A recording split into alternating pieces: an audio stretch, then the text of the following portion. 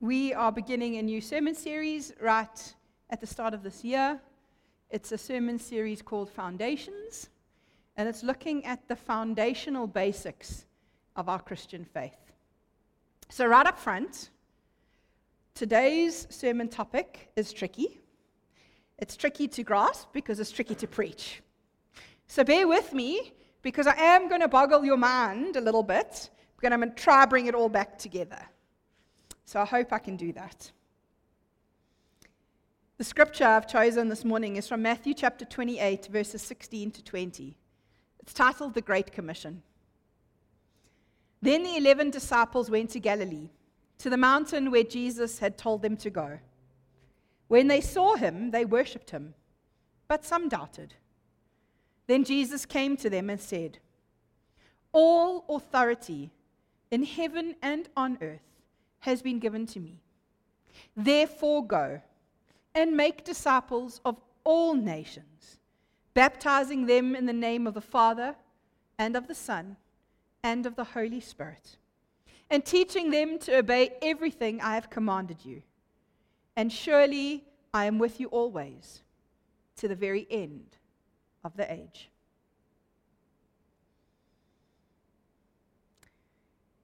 I'm going to ask you a question now.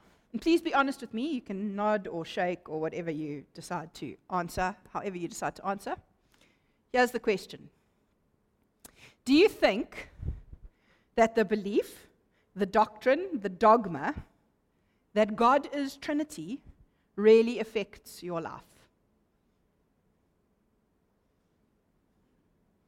Okay. How can something so difficult to understand and grasp, so remarkably strange and out there, really matter to me down here? I'm going to tell you.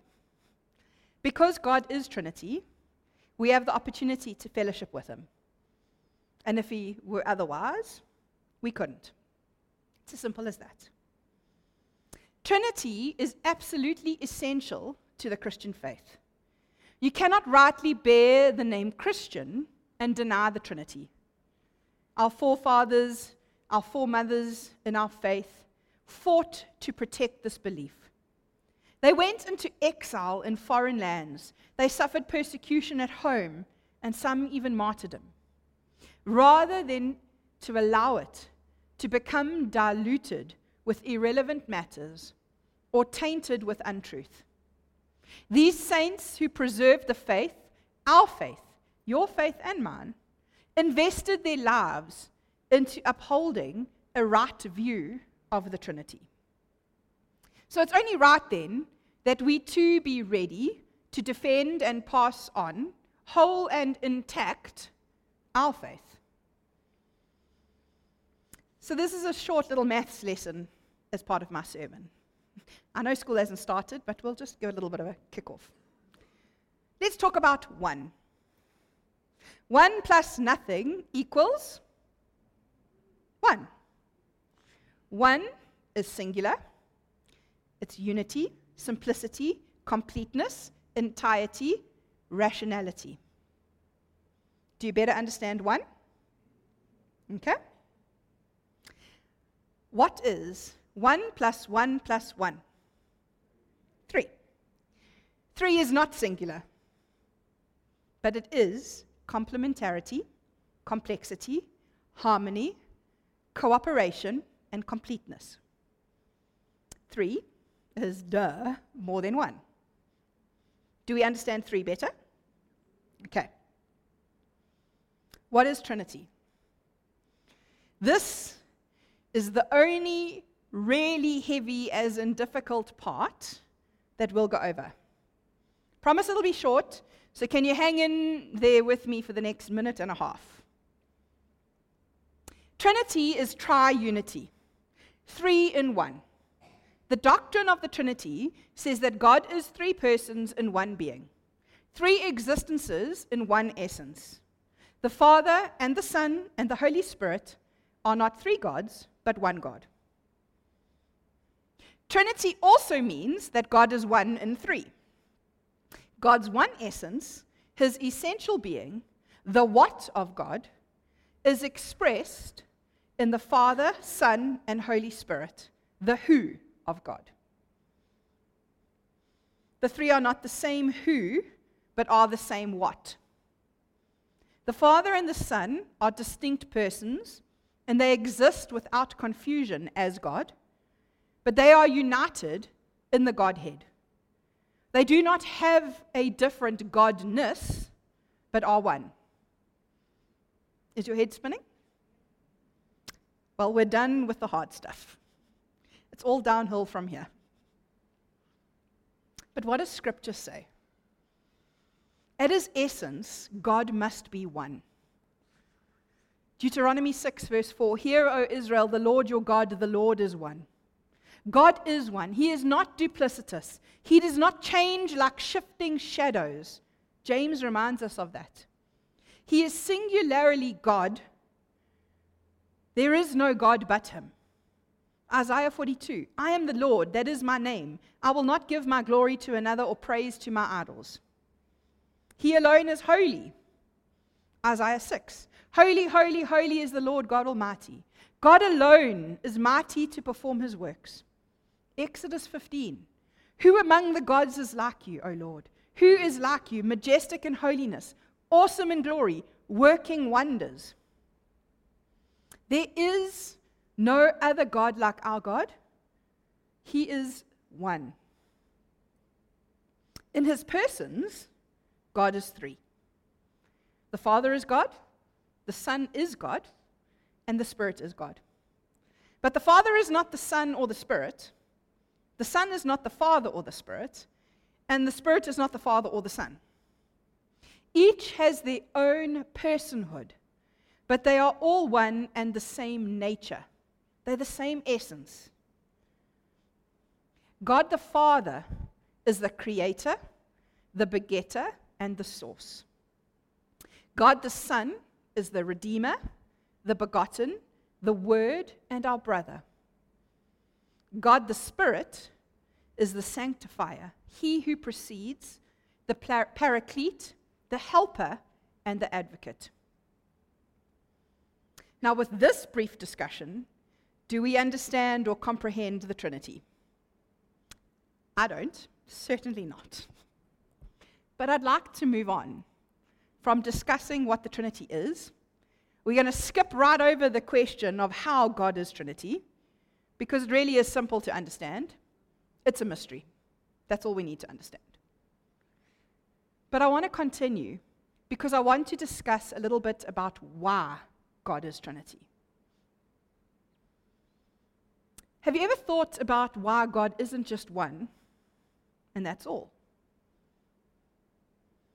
Why can't he just be three in three?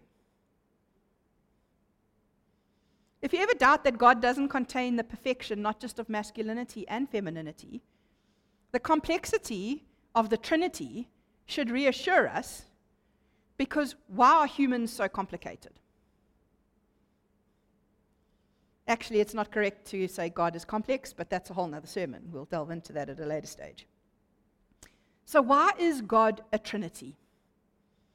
And this is where it gets really exciting, because it involves you and me in our everyday lives with him, and our lives with each other. If God were a monad, just one person, one unit, an indivisible and simple entity, he would be utterly alone. He wouldn't be lonely. God is perfect, containing within himself everything he needs and everything he wants. God has no need for creation, whether we're here or not. He is still God. Not so for us. If God doesn't exist, we surely don't exist either. If God were one person, all of his perfection would be locked up tightly within himself, free to act or not to act, but never finding fellowship or union. Now, there is a sense that God, Father, Son, and Spirit together, is a monad, as he alone is God. More three-in-one concept there. If God were a dyad, that is two persons, a two-part unit, like a song with both words and lyrics, or a hamburger with both beef and bun, he would no longer be alone. But he would have union entirely within his own two persons. Again, remember that God is perfect and self-sufficient. Now, if there were, say, just a father and a son, the two would always be focused on each other. Their gaze would never depart from one another, and their union would be confined to this one-dimensional relationship. The other bigger problem with the idea of God as a dyad is that the number 2 implies opposition. Heads and tails, black and white. God cannot be in opposition to himself. If this dyad were not opposed, then they would be complementary. And the need of distinction in the pair would be lost. So we need to reject this view of God. But if God is a triad, more than that, a trinity, 3 persons in one nature, a unit of 3 like a musical chord with 3 notes that work together to form a single whole, he has in himself relationship and fellowship. Having 3 persons allows God to be diverse without opposition. Where a dyad has 2 extremes, a triad allows distinction of parts with unity of purpose. God within the Trinity is perfect and self-fulfilled, but he is so with relationship. The Father can't just be with the Son and leave the Spirit out in the cold. All 3 persons are in unity and communion with one another. And here's what's so exciting. What's so unique about the Christian faith? Since God is Trinity, and since he has relationship and fellowship with himself, we have the opportunity to share in God's life. Where one person is exclusive and 2 persons make a closed community, 3 create an open community. True fellowship. Peter wrote that we can then participate in the divine nature because God himself allows it. There is no God like our God. You and I have the chance to fellowship with God because of the Trinity. That is good news. We can fellowship with God just simply because of the Trinity. We live in a world that values compromise, tolerance, give and take far more than absolute truth. But God warns us in Romans 9, verse 13, in case we fall into the trap. Jacob I loved, but Esau I hated. But why did God hate Esau? In Hebrews 12, the writer of Hebrews tells us, for a single meal, Esau sold his inheritance rights as the oldest son. Esau had the inheritance, the birthright, the blessing of his father Isaac, which was the rights to the covenant that God had made with Abraham. Esau had little esteem for the promise of God. The promise, I am your shield, your very great reward. And the promise to become God's own nation. Now his brother Jacob. Jacob sought fervently this covenant. And Esau was willing to compromise, to sell out his inheritance for instant gratification, a meal. Perhaps he thought that Isaac would still grant him his blessing, tolerating his verbal denunciation of that birthright. But no, even with tears and wailing, it would be not so. We're told that in Genesis. Hebrews 12, verse 17 reminds us, afterward, as you know, when he wanted to inherit this blessing, he was rejected. He could bring about no change of mind. Though he sought the blessing with tears. Friends, if we think that we can deny any part of the Trinity, we're denying the truth of our faith, in part or in whole. And if we think that we can deny that true faith and still hold on to the hope of eternal life, all the good things promised to those of us who believe, to us Christians, we deceive ourselves. The revelation of this Trinity, of these promises, came from God himself in 2 Peter 1. No prophecy of Scripture came about by the prophet's own interpretation.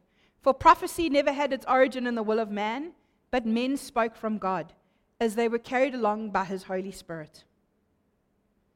We have a duty, a responsibility to pass on to our children, our grandchildren, our nephews, our nieces, our friends, the faith that we've been given.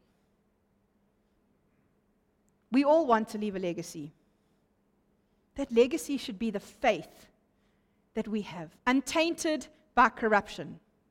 The faith that we have in all of its richness, full of life, strong and powerful, pointing to the hope we have in eternal life. Eternal life in communion and fellowship with the triune God.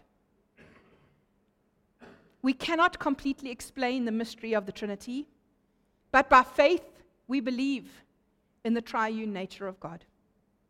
By faith we are confident of things we do not see. By faith we know that we are loved by our Heavenly Father. By faith we know that Jesus is our Lord and Savior. By faith we know that the Holy Spirit is at work in our lives. And when Jesus returns, and we, his disciples, are changed and transformed into his likeness, when we are in heaven in the presence of God, then and only then will the mystery of mysteries, the triune nature of God, no longer be a mystery to us. What was hinted at in the Old Testament and demonstrated in the New will be fully revealed to us when we stand in glory.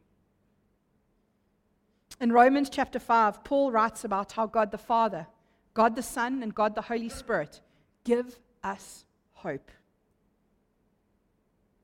By faith we are disciples of Christ.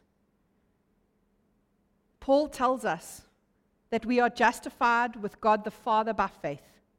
We are made in alignment with. We are made right with God by faith. We are justified through faith in Jesus, through God the Son. Jesus the Son is our mediator. He intercedes for us with God the Father. The Son is merciful and loving. In Christ we are able to stand before God as justified. By the Holy Spirit, God operates in our lives, changing, conforming, transforming, and empowering us to be dynamic disciples. The Holy Spirit is poured out on each one of us to equip us with power from on high.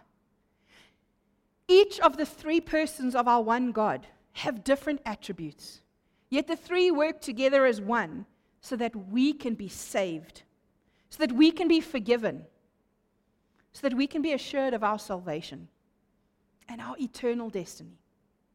The mystery of the Trinity is something we cannot fully understand, but it is true. As finite human beings, we will never fully understand our infinite God. The mystery of the Trinity demonstrates the unfathomable nature of our God. He is the God of the possible and the impossible. God is our Father. Jesus is our mediator. The Holy Spirit is our helper. They are three and they are one. God is with us, and we know it. We can feel it, and we can be encouraged by this triune God. I close with this. We may not know or understand everything about the Trinity, but what we do know and can understand is that God is real, and He operates in our lives today. Belief in the Trinity is foundational to our faith.